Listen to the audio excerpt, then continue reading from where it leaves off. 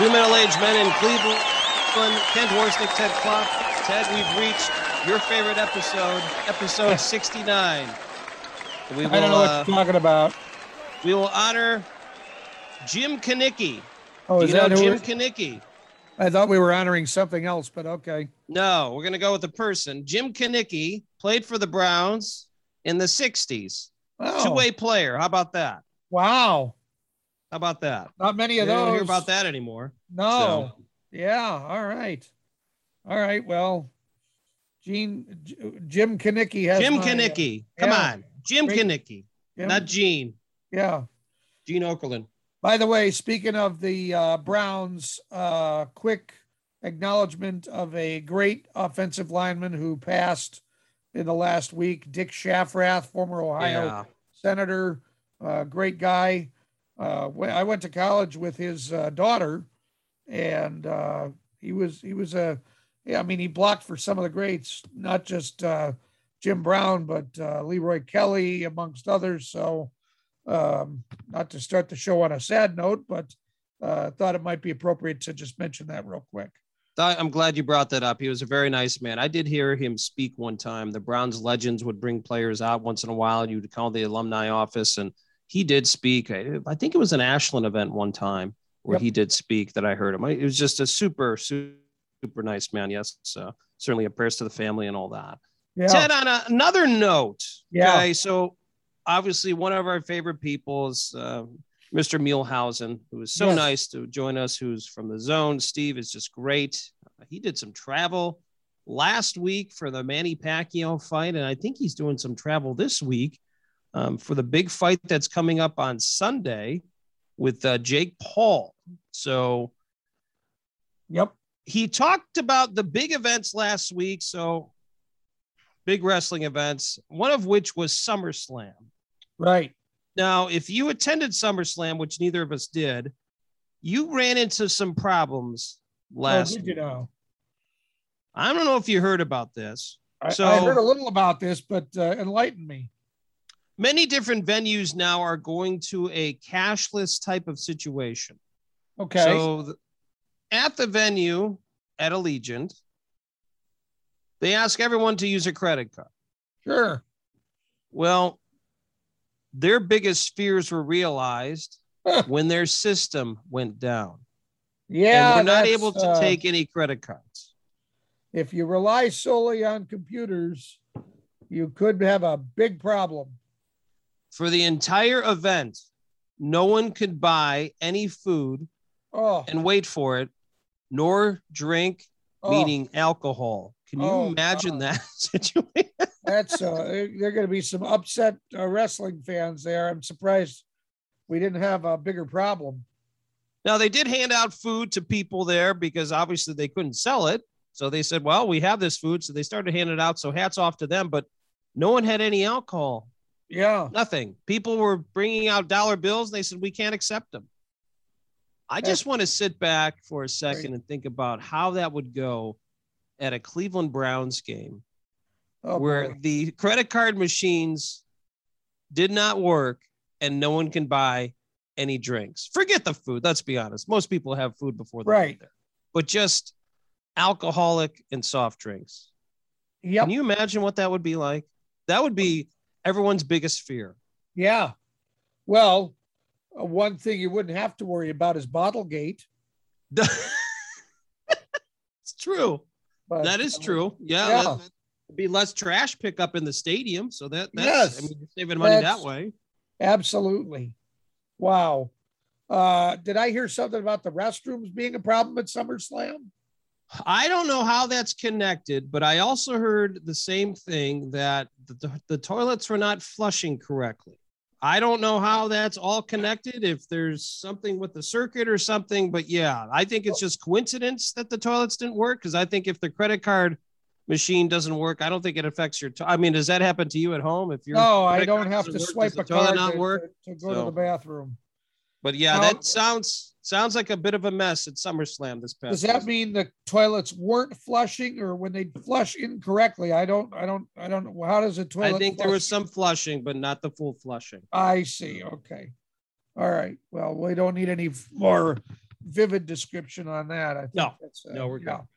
Well, good. coming up on this week's show, we are going to talk about one of the greatest hitters to ever don a Cleveland Indians uniform. We'll talk about that in This Week in Cleveland Sports. Some good news at Northfield Park involving a horse that got spooked a little bit. We're also going to talk with Gabby Gowdy from FanDuel. She's a Cleveland native who works for FanDuel, so we'll talk to her about FanDuel. In our overachievers, we've got some information about the COVID vaccine that's somewhat interesting. A snake appeared at a rather unique location in Australia, and we'll give you the details on that in Klopp's Clips. We also want to talk about the Big Five show on WEWS in This Week in Cleveland History. So we've got that. Plus, Ken's got another item that you can really buy.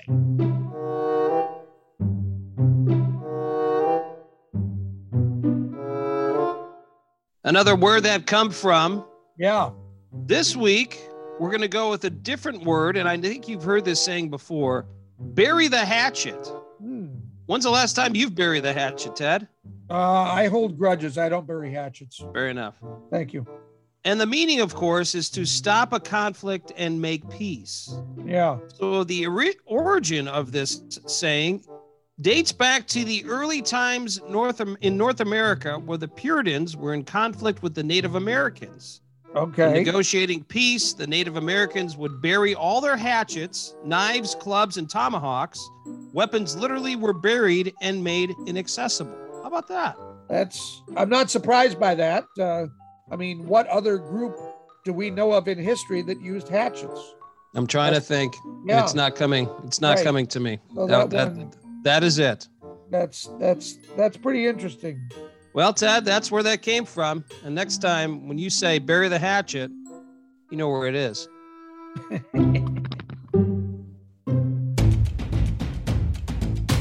Cleveland!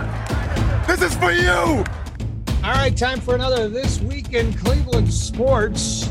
August 25th, 1966.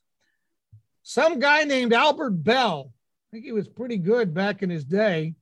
Oh, he's a 5-time All-Star. All right. He's born in Shreveport, Louisiana, back in 1966.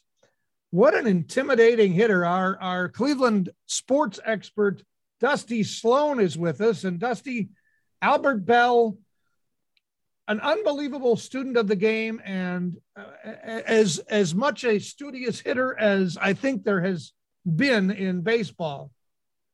And that's the thing that kind of gets lost in Albert Bell's career, that everybody just remembers the temper and remembers the play between first and second with Fernando Vina when he laid him out on a ground ball. But if you take a look at Albert Bell's career, he was a very studious person when it came to hitting. And you look at his career statistics, a 10-year period from 1991, that was his first year when he was a full-time player with the Indians, until his last year when injuries finally gave way for him when he played for the Baltimore Orioles. You talk about a 10-year period. If he would have done that for another 5 or 10 years, and he would have been a much more likable player, he'd have been a Hall of Famer. That magical 95 season, when it was strike short and he had 52 doubles, 50 homers, 126 RBIs, he had an OPS of over 1,000 4 out of 5 years. Jeez. He led the league in RBIs 3 out of 4 years. He had at least 100 RBIs every year for 9 straight years. The guy could just absolutely hit the baseball. And I think a lot of people forget he also had 88 stolen bases. His next to last year, he had 17. So he wasn't a slow player either for being a power hitter. He was the complete package. Everybody just unfortunately forgets the negative, or just remembers the negative things. Dusty, obviously, being a Cleveland fan and all that, we certainly know how good of a player he was. And he played on some great teams. And obviously, I think he still had some success. He left and played for the White Sox. I remember that. He was with Frank Thomas and the Orioles. Looking at his statistics, does he not have enough to get into the Hall of Fame? Or is it that situation where at this time they're just saying, well, we didn't like his demeanor and there were some off-field things and we're not going to put him in? What's your thoughts on that? I think when you look at other players, particularly in other sports, when you look at guy in football like Terrell Davis, and he's in the Pro Football Hall of Fame, and he had great numbers, but he didn't do it for nearly as long as Albert Belle. When you look at his statistics over a decade period, you can make a claim that he was the best player hitting-wise in the American League for a 10-year period. Mm-hmm. He ended with 381 homers, 389 doubles, 1,239 RBIs, and an OPS of 933, which is well above Major League average for that time. I do think that there are some writers that certainly will hold it against him. He didn't play again after his age 33 year. So if he would have done it for 2, 3, 4 more years, it would have been very hard to keep him out. But when you're going to keep a guy like Fred McGriff out just because he doesn't have a couple homers short of 500, you're probably going to keep Albert Belle out at 381. And what's his average? What was his career average, Dusty? He hit 295. He hit for a 3-year period from 94 to 96. He had 357, 317, and 311. The guy did strike out just a little bit, but he was not your prototypical power hitter, at least not at today. He was not striking out 200 times. He made a lot of contact. If he's playing today, Dusty, he's the highest paid player in baseball, hands down.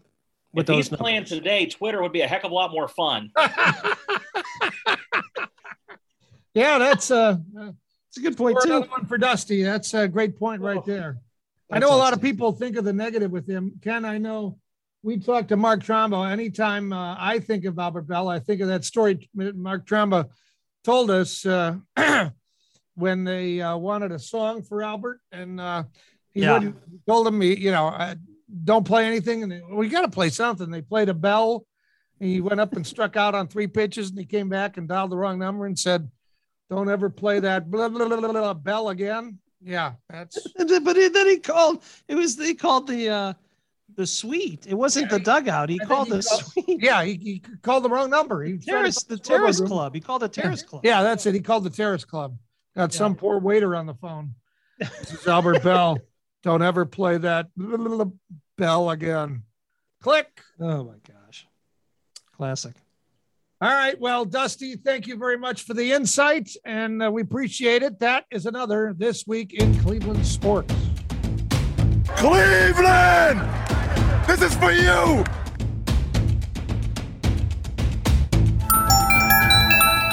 Ken, we have good news.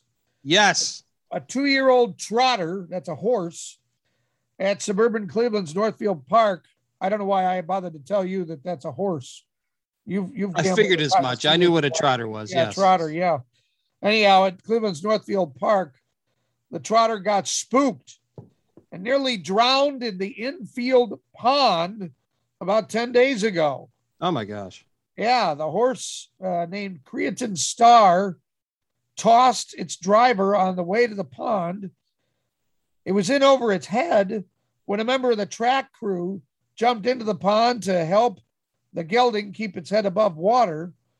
2 trainers also helped, and with assistance, Creatine Star was able to get out of the pond safely. That's insane. That's a horse that gets spooked.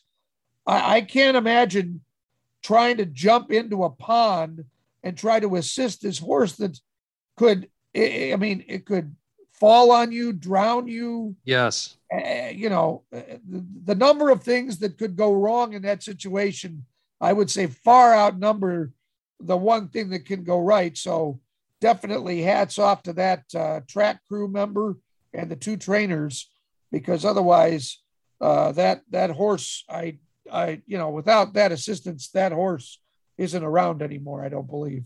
No, and obviously when you're a trainer like that, you have a very good understanding of horses, and I'm thinking that these people certainly understood the horse and knew how to settle it down and all that stuff. Luckily enough, it sounds like, from doing some research on this as well, it doesn't sound like the cart was attached to the horse, which kind of been a really, really big issue. Obviously, not only a very, horses are certainly not light, but you throw a cart on top of that and could have been an awful situation. So hats off to the 2 trainers for helping assist and save the life of Creatine Star. That's just great stuff. That is some good news. Blah, blah, blah. Blah, blah, blah. Blah, blah, blah. Blah, blah, blah. Blah, blah, blah. Blah, blah, blah. Blah, blah, blah. Today's guest is a native of Powhatan, Ohio, and attended Bethany College in Bethany, West Virginia, and also the University of Pittsburgh. Our guest was a college athlete competing in cross country and softball for the Bisons. Despite having an interest in science and biochemistry, our guest made the leap of faith and decided to become a sports journalist and a sports social media influencer for FanDuel. Our guest has aspirations to one day host her own TV broadcast on the NFL or NBA. Our guest has previously been on podcast Collegeville Conversation, Justin Ayers, the Chase Thomas podcast, Division III Finest, Empower Women in Sports, Played Her Way, and Starting Lineup. But none of those compare to two middle-aged men in Cleveland. Well, that is correct. Yes. Okay. Go ahead. Our guest has over 43,000 followers on Twitter, 23,000 followers on Instagram, and get this, 72,000 followers on TikTok. Unbelievable. Let's talk with the social media superstar and social media influencer, Gabby Gowdy. Gabby, thank you so much for joining us. So our first question for you, being middle-aged men, along with my co-host Ted Klopp, we don't necessarily understand social media as well as younger folks. We're just going to be very honest about that. Talk about how things got started for you working for FanDuel and how you became someone extremely prevalent in social media. I'm going to be honest. It was an accident. That's not what we wanted to hear. Well, it was. That's how it happened. It happened on an accident. That's how I got started. Okay. I never posted on like Twitter. I never posted on anything really. And then one day I was at the Orange and Brown scrimmage like 3 years ago, maybe. I don't know when it was. The first one that Odell was at. Like the very first, like Odell's here, the crowd's here. I took a photo of him on the sideline and I said, things I'll never get tired of seeing. And it literally blew up and I got like 3,000 followers from that. And then my friends are like, hey, you say funny stuff about sports. Maybe you should try to like post some stuff. And then I did. And then it's just been whoop from there. Wow. That's a heck of a strategy. I like that. So how do you come up with the content you post? You talked about Odell. But do you plan things a couple weeks out? Is this spur of the moment? Hey, I'm at Lake Erie and it's a sunny day. How do you come up with the content? Most of my stuff is like really like on the fly. Like if something happens in a game, like I try to come up with something funny, something clever, something that someone else isn't going to say. Most of my stuff is just like what is going on in the moment, and you just go with it from there. There's some stuff that you do like some planning for, like some of the TikTok stuff, you see like a trend, you figure out like, hey, maybe I'll do this sometime during the week. But most of my stuff is pretty much, hey, this is happening right now, so let me talk about it. You've had the opportunity to talk with a few different professional athletes just from some different articles you've done. I've seen some interviews you've done. Who is someone you have spoke with that you really enjoyed interviewing? Rashard Higgins. He was awesome. He's a really nice guy, funny guy, loves Cleveland. It's great. When you approach the second part of my question, when you approach these people and talk to them, what is their reaction to you? I mean, let's be honest. You are, certainly a very beautiful woman. You're very intelligent about sports. Is it a situation where they're a bit intimidated because you're asking to interview them? Or is it a situation where like, okay, let's talk? And does it take a bit for them to warm up to you? How does that whole thing work? I think it throws them off a little bit, to be honest, because they're not used to people because, they have people that try to like talk to them all the time, like women that try to talk to them all the time. But like, if you approach them in like a professional way, they're like, oh, okay, yeah, I'd love to do that. And most of them are very willing and very nice. So in this current climate that we're in or have been in, women, unfortunately, sometimes, particularly in sports, get comments, things like that. Ken kind of talked about how athletes maybe react to you. I'm going to guess that probably at some point, unfortunately, someone may have said something inappropriate to you. How do you deal with that? Do you have any advice for other young aspiring sports reporters who are female who might be not sure how to handle that? Well, for me, I've gotten to the point, I've seen it all. At this point, I've seen it all. Like nothing you can say to me is going to be something that someone else already hasn't. So most of the time I just like laugh at them. I usually don't respond. I only respond to them if I can make it into like a joke that I can get interactions from. But if I can't, I'm like, nah, I'm just not even going to bother with you. Because most of the time they're just grumpy, men that have nothing better to do. Like they're just mad. They're like, they have something going on in their lives that they feel like they have to bring it out into mine. Sure. Like if they're mad at me, it's not my fault. There's something that's going on with them that they are not happy with, and they're taking it out on other people. I understand that. That is unfortunately the way social media goes. Somebody's always trying to put someone else down, and that's probably the downfall. Now there's a lot of positives with it as well. So being from Ohio, it seems as though just, you know, seeing your stuff on Instagram and Twitter, you support the Cleveland professional teams very well. Talk about, obviously this is the big topic here in Cleveland with the football season coming up. Talk about your thoughts on the upcoming Browns season and what you're thinking as the orange helmets are certainly on the practice field and will be starting here very soon. I'm excited. I'm very excited. I mean, because we've never experienced anything like this. Well, I haven't experienced anything like this in my lifetime because they've always been terrible. But yeah, it's exciting. It's unbelievable. Like some people really don't know how to act right now. Because I mean, like, again, we haven't experienced this, like winning multiple games in a very long time, but it's exciting. Everybody's excited. And yeah, I'm just ready to watch some Cleveland Browns football. I guess to go along with that question, who is, in your opinion, the most important player on the team, number one? And secondly, who's your favorite player? Most important player?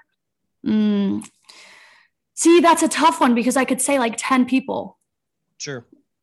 I mean, I feel like Myles Garrett is probably the most important player on that team. I could say Baker Mayfield, but at the same time, I mean, like it's Myles Garrett. Like he's the best athlete on that field at all times. And is he your favorite as well? No, it's Odell. Odell, fair enough. Why is that? Why Odell? I've liked Odell. Like he just brings so much personality and so much fun. And I feel like he's I know people love to hate on him, but if you want to have a football team that's talked about and you want it to bring more people to your fandom and you want attention and you want people to talk about your team, there's probably no one better than him because, you know, people love to talk about him. He's like an international superstar. Like people know Odell. And it's just crazy that he's on our football team. Yep. So he was in the Drake music video with a Cleveland Browns shirt on. I know. That doesn't get much cooler than that. Yeah, that's pretty cool. I haven't been in any music videos. Me either. Yeah. I think you have a better chance than I do, but this receding hairline might hit. Oh my God. Yes. All right. So apparently you were mentioned in a Sports Illustrated article this year at an NBA game. A fight broke out in the stands and you got some video of this. Oh gosh. Yeah. Well, what happened and your reaction and all that? So I didn't take the video. One of my friends who also went to Bethany took the video. He sent it to me. He doesn't have a Twitter. He said, don't tag me. I don't want the person to know that I posted this because he knew the person that got punched in the face. Oh, okay. Well, if he doesn't have Twitter, how could you tag him? Exactly. Well, I could say like Instagram or like whatever, or like say, but I said underneath, my friend took this video. He doesn't want to be named, but people didn't like that, whatever. So he sent it to me and I posted it and that thing went off. Yeah. So when you post something like that and you get credit from that, how does that make you feel? Obviously, I mean, you're credited with Sports Illustrated, and I can only imagine. And I didn't have the opportunity to see how many people looked at that video. It has like 9 million views. Oh my gosh, that's insane. Yeah, has like 9 million views, like so many shares, like so many, like big sports media people reshared it. Even people that aren't even in sports, just like people that have massive followings, reposted it because it was crazy. Sounds like interesting happenings follow you. Is that yeah. So yeah, it's never boring. Yeah. Well, I'm curious. Would you mind if two old middle-aged men followed you around to see if we can, if some of that activity? No. Hey. No, it's never boring. I'll tell you that. Well, this past weekend, I hear you went to Vegas. Mm-hmm. So NBA Summer League. Well, tell us about that. And it was any other fun that happened in Vegas, or are you going to go with what happens in Vegas stays in Vegas? I got some stories. Okay. I'll keep it brief. Okay. It was the most fun I've ever had in 2 days in my life. Like that was insane. It was crazy. Shout out to the Phoenix Suns because they're the ones that funded the whole trip. They did this because we're opening up a sports book in their arena. And it's going to be the first sports book in any like sports arena. So they brought like 2 people from FanDuel. We went with them. Great people, great hospitality, amazing experience. 5 minutes into the trip, like when we got to the hotel, we get into the elevator and we're in the elevator with Cardell Jones. Oh, wow. Oh, that's cool. Yeah. And I had a Cleveland shirt on. He said, "You from Cleveland?" I said, "Yeah." He was like, "Oh, nice. Me too." And I said, "I know." That's really cool. Well, you talked about that trip. What are some other trips you've taken that are most memorable since you've certainly been a very influencer with social media and things like that? Is there another trip that comes to mind that was like, wow, this was just an amazing experience? Yeah, I went to the playoff game in Kansas City. Did you really? Mm-hmm. Wow. It was great. So much fun. It was so cool. I went by myself. Okay. But it was great. I had a friend that went down to the game with his wife, and he said, it was limited seating, of course, and all that. But he says that the fans from Kansas City were some of the nicest people and some of the nicest fans he's been around. Did you have the they same were experience? So nice. See, I hate to do this to Browns fans. I really do. But we were so mean to them. It was embarrassing. Hey, don't mince any words. Tell us how you feel. It was just, our fans were not very nice to them, and they were nothing but kind to us. And I was like, okay. Oh, God. That's what I heard. My friend who went said they had a great time. They definitely want to go back. He ended up getting like phone numbers for some of the fans that they ever go. I mean, they were so it's a different great. situation. Yeah. I think we're just so used to playing the Steelers that we just have that mentality with all the teams and thinking all the fans are going to be like that. So that's just, I think, part of it. We just had it just was the people I was sitting by, but they were just saying very vulgar things to many people in the stands, especially women. And it was just nah, let's not do that. Inappropriate. Yeah, for sure. So we have two more questions for you. Mine's another follow-up question. So you've done all these things so far. You talked about aspirations of hosting your own TV show, of talking about the NFL and the NBA. Where things are at right now and what you're doing with FanDuel, what is something maybe you would like to see yourself doing here in the next 2 to 3 years? From all the certainly social media interaction you've had and experiences, where do you see yourself in the next couple of years? I would love to, one, have my own show, big show, have great guests on it all the time. Two, I would also just like to be my absolute goal is to be just like a sports traveling influencer. I go to different games, different cities, tell people these are places you can go when you're here. This is stuff you can do at the stadium. Here's food that's good. This game is good. The fans from this team, whatever, hotels, things like that. If that makes any sense. I know how people people do that all the time, just as traveling to different vacation spots, but I want to do it sports centric, if that makes sense. Yeah, it does make sense. That is pretty cool. That would be neat. Just go do a little baseball tour, say each stadium, I stayed at this hotel, I did this, that, this is a great recommendation for stuff like that. And I think that'd be pretty useful. So too, as you're promoting the different brands and the different things that are there, I think there is a market for that for sure. Absolutely. Well, if somebody or lots of people, I don't know if there's anybody left that hasn't found you on any of these social medias, but if they by chance are hearing about you for the first time, how would they go about following you, or where are they going to find you? You can follow me on every single platform that I have, which is Instagram, Twitter, TikTok, and YouTube at Gab Goudy, GABBGOUDY. That's where you can find me. Also on FanDuel. Any advice for other aspiring young journalists aside from don't take your ideas? That's always a good one. I mean, you can take them, but make them a little different. My advice is just have fun. If you're not having fun doing it, you're not going to be good at doing it. Have fun, make it funny, entertaining. Just you really have to have a good time, because if you're not enjoying it, other people aren't going to enjoy it with you. It's very well said. Awesome.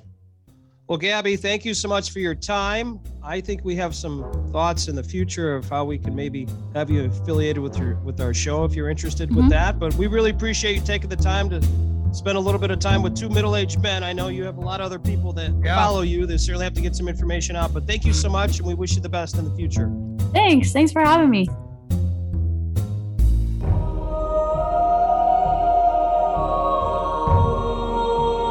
Is that time for our overachievers? I'm ready. It's got to be me this week.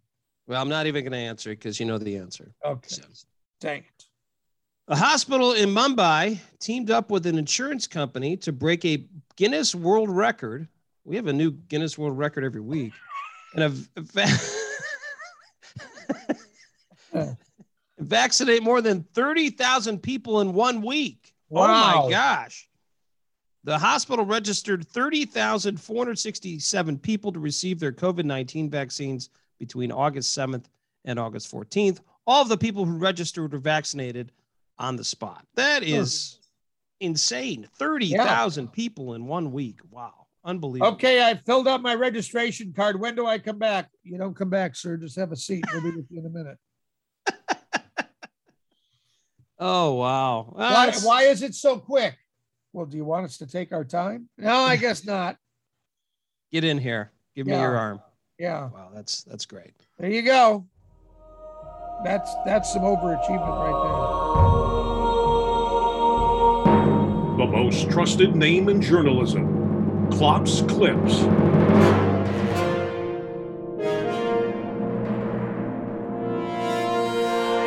Ken, are you ready?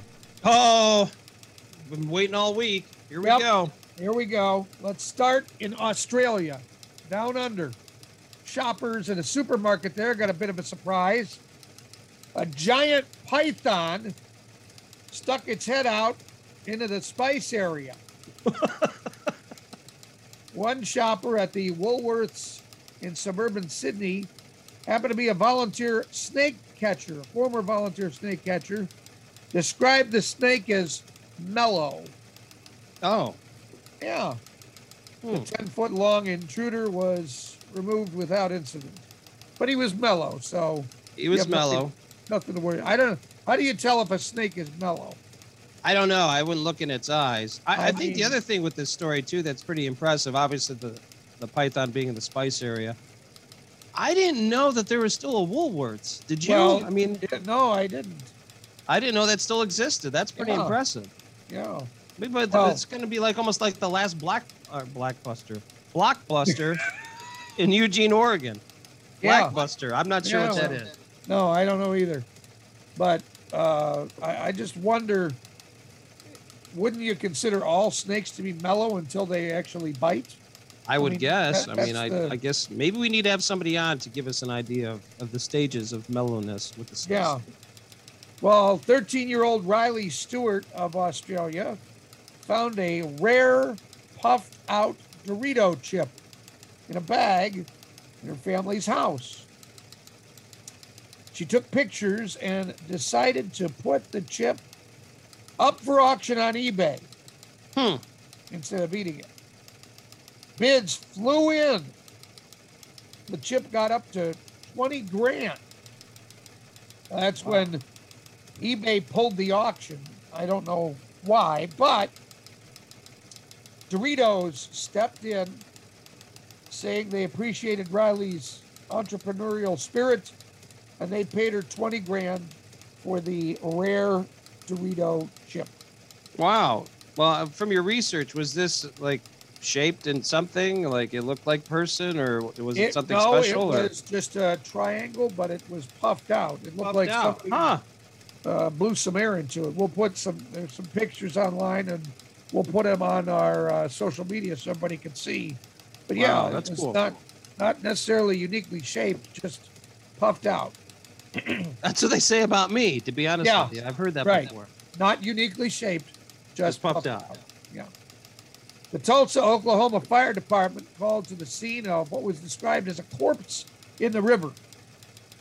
Fire, police, and EMS responded.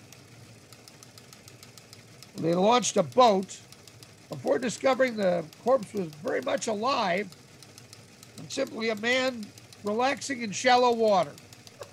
They figured that out when he sat up as they got close. The fire, police, and EMS all called. Oh my gosh.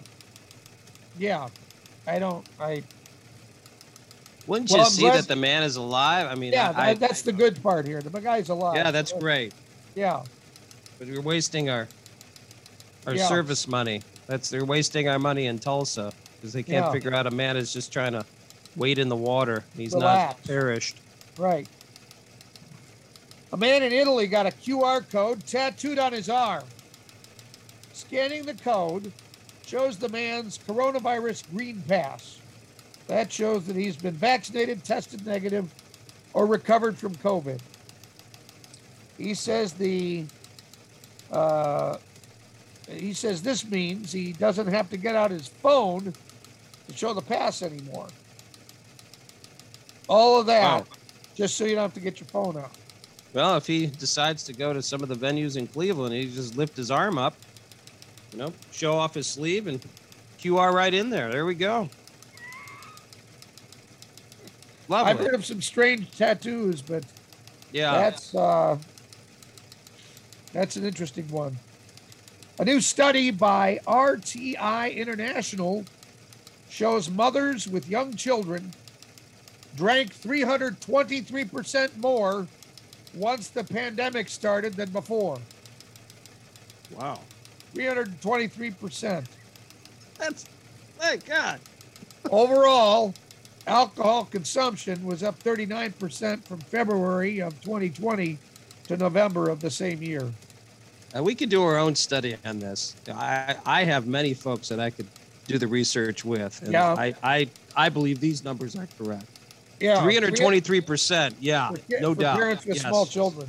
Yep. It turned it Mothers. from moderate drinking to aggressive drinking. Heavy, yeah. Aggressive drinking. Oh, well, I'll drink to that and close out this week's collection of Pop's Clip.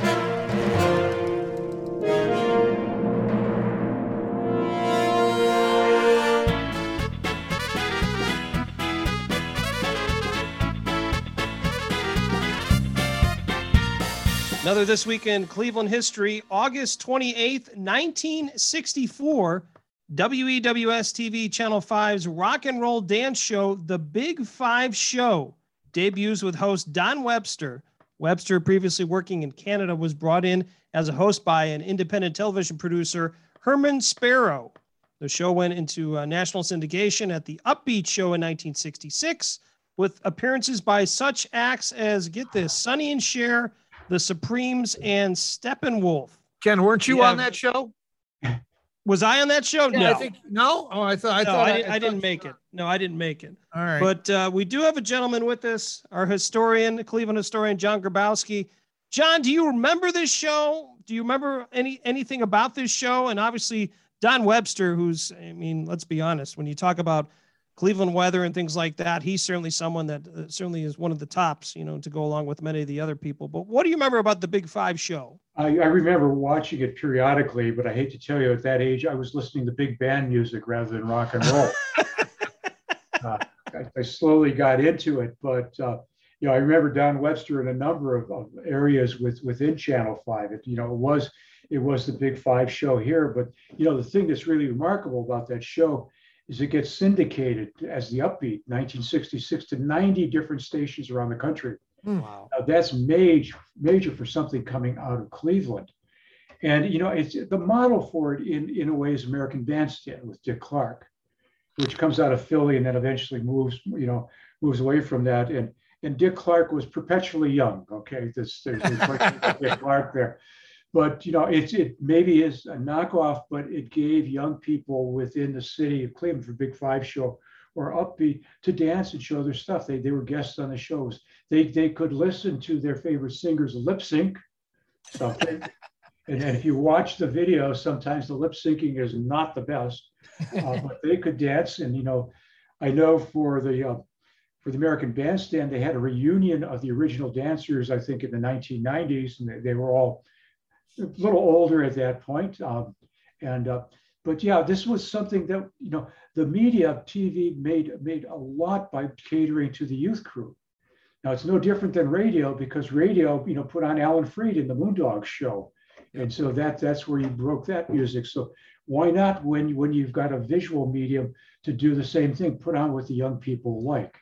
And so you see that, but Cleveland also has a polka variety show, okay? And so and the Gene Carroll show for amateur, acts to go on, and that all mimics national things. So, Webster does an incredible job with this show. And after the show is over, he goes on to other things at TV5. And I think he spent some time in management there. And he said that's the last thing he ever wanted to do again. But then we know him. I think many people remember him for his weather forecasts. Absolutely. So, this is somebody who comes from Canada. He's brought brought down to Cleveland. He makes it run. And I think a lot of people who grew up in that era, myself included, even though I was listening to big band music, still remember the show because that's what everybody in my class was watching and whatever else. Now, I'll say one more thing about Don Webster. He was also the host for Academic Challenge. Yep. And that began in 1964 as well, before Webster got there. And yours truly was on the first Academic Challenge for South High School. Oh, really? How about that? We won in 1964. We lost in 65 and 66. But yeah, this is when TV's was really trying to get the community involved, whether it's Academic Challenge, polka varieties, or a bowling show. You're looking at everything that was popular among different age groups in the 1950s and 1960s. And now you can get it all on your device. Well, first off, John, I'm going to ask you to sign and send an 8.5 by 11 glossy for me here when we're done. But before we get to that, Channel 5, talk about, this is a station, local TV in the 60s. You mentioned Academic Challenge. We talked about the Big Five show. I also had the Morning Exchange, which, correct me if I'm wrong, that's the format that the Today Show took and now has as their national show. So this one station, this local station in Cleveland, really set the bar for many of the shows that we have seen since. Yeah, it may parallel them, it may give birth to them, it may give ideas to them. But I think, and of course, Webster was also, I think, a host on Morning Exchange for a while. Yes. As well. So, I mean, you're looking at a man who was very plastic in his ability, and he was very, very engaging. And I think the innovation that was going on at WWS, and I dare say the other two major stations in Cleveland, was, when TV becomes popular after World War II, it's invented before the war, it only grows after World War II. I mean, stations are struggling to find things that are going to attract people. And every station's experimenting, and a lot of it is local before you get the national networks really reaching in. So, yeah, a lot of the experiments fail. Some of them really work. And I think getting the population involved, either dancing or being interviewed on Morning Exchange is a major way of connecting with the community. We do it with social media now, right? Yeah, that's the realm we're in now. I know that's a fan favorite of Ted. I'll tell you that. Yeah, absolutely. Yeah. Well, John, thank you so much for the information. Nice to talk about WEWS back from August 28th, 1964 with their rock and roll show, The Big Five Show. John, thanks again. We appreciate your time.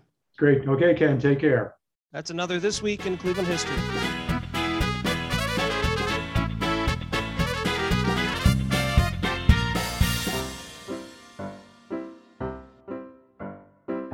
Oh no, not a dad joke. What do you call the Terminator after he retires?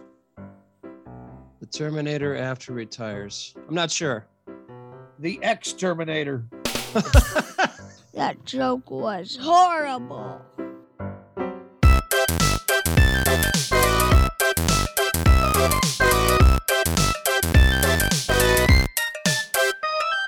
Ted, it's time for something that you always enjoy and something that you can buy. Time for you can really buy this. Okay. This week's item comes from a site that rhymes with the Basketball Hall of Famer Hakeem Olajuwon. Olajuwon. I don't know if you could figure it out. Olajuwon. Think about it. I'll think about that. I'm working on it. Ted, I have a solution for you today. So I'm going to throw out a scenario. So at night, when your kids go to bed and you're ready for the late night snack or the fourth meal, as they call it, go to the kitchen, you get your favorite bag of chips or cheesy goodness like cheese puffs. Okay. And this would usually occur around midnight when you are extremely fatigued, but you just need to feed your face one more time before you pass it. Okay, we've all been. I experience that on a daily basis, I think. Usually when you dig into these chips or cheesy puffs or whatever, when you dig into those snacks, your fingers get like super greasy or turn a different color, kind of like you've been petting Fonzie Bear for about 30 minutes. You know what I'm talking about? Oh, I know. Yeah, or your kids get that on them, and then they wipe it on their white shirt. Yes, that's the best. Yes. Yes. Yes.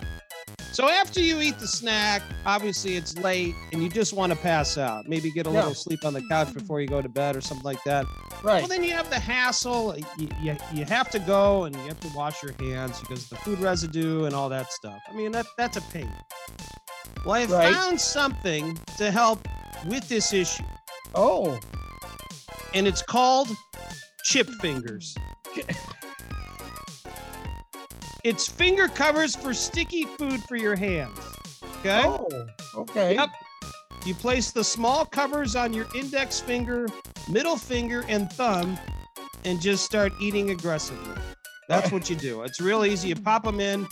So this is great for chips, popcorn, pizza, party food, finger food appetizers. These go on and off with ease and are made of silicone, which means they're dishwasher safe and can be placed in boiling water to disinfect. This is all you, to be honest with you. This is a solution. Absolutely. This is intended for children 12 and over because they could be a choking hazard, obviously. But for the price, you get the 3 covers, which cover your 3 fingers so you can use the item. $17.99. A little pricey. So wow. Anytime I come up with these items, obviously, you know, I like to go through the reviews. So into this, so I have a couple for you. Okay. So the first one comes from Susan. Okay. She writes 5 stars. They look bizarre, but do exactly what they're supposed to do. I've been told that before. So Kat also got in the mix and said, I bought these for a blind neighbor that cooks, and this helps him turn foods that are hot from one side to the other. That's actually a really good idea. That's very cool. Now, obviously, there's the other side as well. Some people were not happy. Paige wrote, the snack residue still gets on my fingernails. This is not a good buy. They slide up your fingers, which results in the residue getting under your nails. So Paige is out. And then Brendan, I mean, he cut right to the chase. These are stupid. Why would anyone pay $17 for them? So Brendan might have said the things we were thinking and just kind of put it on paper. Well, but Ted, I mean, for that aggressive eating that you and I both like to do after midnight, and then we just kind of want to pass out and don't want to have sticky fingers or greasy fingers or orange fingers or anything like that, we might have found the imperfect gift for our aggressive eating. Chip fingers. What I want to know is what's wrong with just a pair of rubber gloves? That's too much work. I see. You got to put those on, and then what if you pass out with rubber gloves on? You could affect your hands. Chip fingers, Ted. Chip fingers. Okay. All right. Well, I guess I can really buy that. We are putting a bow of sorts on the end of episode 69. Yes. Yes, we are. No doubt about that. I'm frankly a little disappointed in ourselves that there weren't more discussions about this particular episode number, but nonetheless, here we are. And before we go, I have a quick story about my eldest son. You know, yesterday was the first day of school, and they got their teacher assignments a few days ago. And he's telling me who he got. And I said, oh, okay. And he knows this teacher because she runs the after school program. Oh, okay, cool. And I said, oh, okay. Well, that's good, isn't it? And he looks at me and he says, she's strict. And I said, so? And he pauses and he kind of puts his hands behind his head. And he says, well, Daddy, you know, I'm not really a rule kind of a guy. Free spirit. That's what he said. Not really a rule kind of a guy. So I'm interested to see how this goes. Yeah. Oh, you'll find out quick. Yes. So you'll find out quick. So yeah, I guess we'll find out how much of a rule kind of a guy he is. But yeah, not really a rule kind of a guy, apparently. Next week on our show, I have ruled and Ken has ruled that we're going to have a big guest, the drummer from Night Ranger, Kelly Kagi. is going to join us along with their tour manager, Ed Repepe, who has been on our show in the past. They're going to talk about the Danny Repepe Memorial Concert that Night Ranger is headlining. And we'll talk to Kelly Kagi about that and a few other things, but very excited to have a legendary rock and roller join us on the show next week. Yeah, that's a exciting situation for us because, with Night Ranger, and they just came out with a new album as well. So we probably could talk to Kelly about that, but it's such a popular group. They have a great following, and if you have the opportunity to talk to Kelly, it's really cool. And, certainly that's with the help of Ed Repepe, who's the tour manager. Looking forward to the concert at September 8th for the Danny Repepe Memorial Concert. Should be really cool, but should be a great conversation. Sister Christian, know that, never mind. Time has come. Yeah. Hey, on another note, before we close, and I know what I'm supposed to do when we close. Yeah. I like special things that I say. I heard recently, congrats to the city of Cleveland. So we had talked about the NFL draft. This is not to talk about anything more about that. They made $42 million off the draft weekend. Wow. $42 million. Okay. Very exciting. Very well done. And I hope they have it again very soon because certainly the city can use the money, number one, but what a great experience. So that's the profit for the city, or is that the economic impact? That's the economic impact. Okay. So when I say the city, I didn't mean the city of Cleveland itself. I'm talking about I got you. So all the restaurants and bars and everything else around that area and all that. That's huge. That's really cool. Huge. That's really good for all those bars and restaurants and businesses that are down there in the downtown Cleveland area. And hopefully, I know there's been talk of that waterfront redevelopment program project. So hopefully we'll see that start to come to fruition. And hopefully next week I won't have this frog in my throat. What's the frog's name? Actually, I think his name is Kermit, but I'm not sure. All right. Well, I think we've made up enough nonsense for 1 week. What do you think, Ken? I think so. I think people have had enough. And I just want them to remember we're just two middle-aged men in Cleveland. Two Middle-Aged Men in Cleveland is sponsored by Anchor.fm. Everything you need to make a podcast in one place.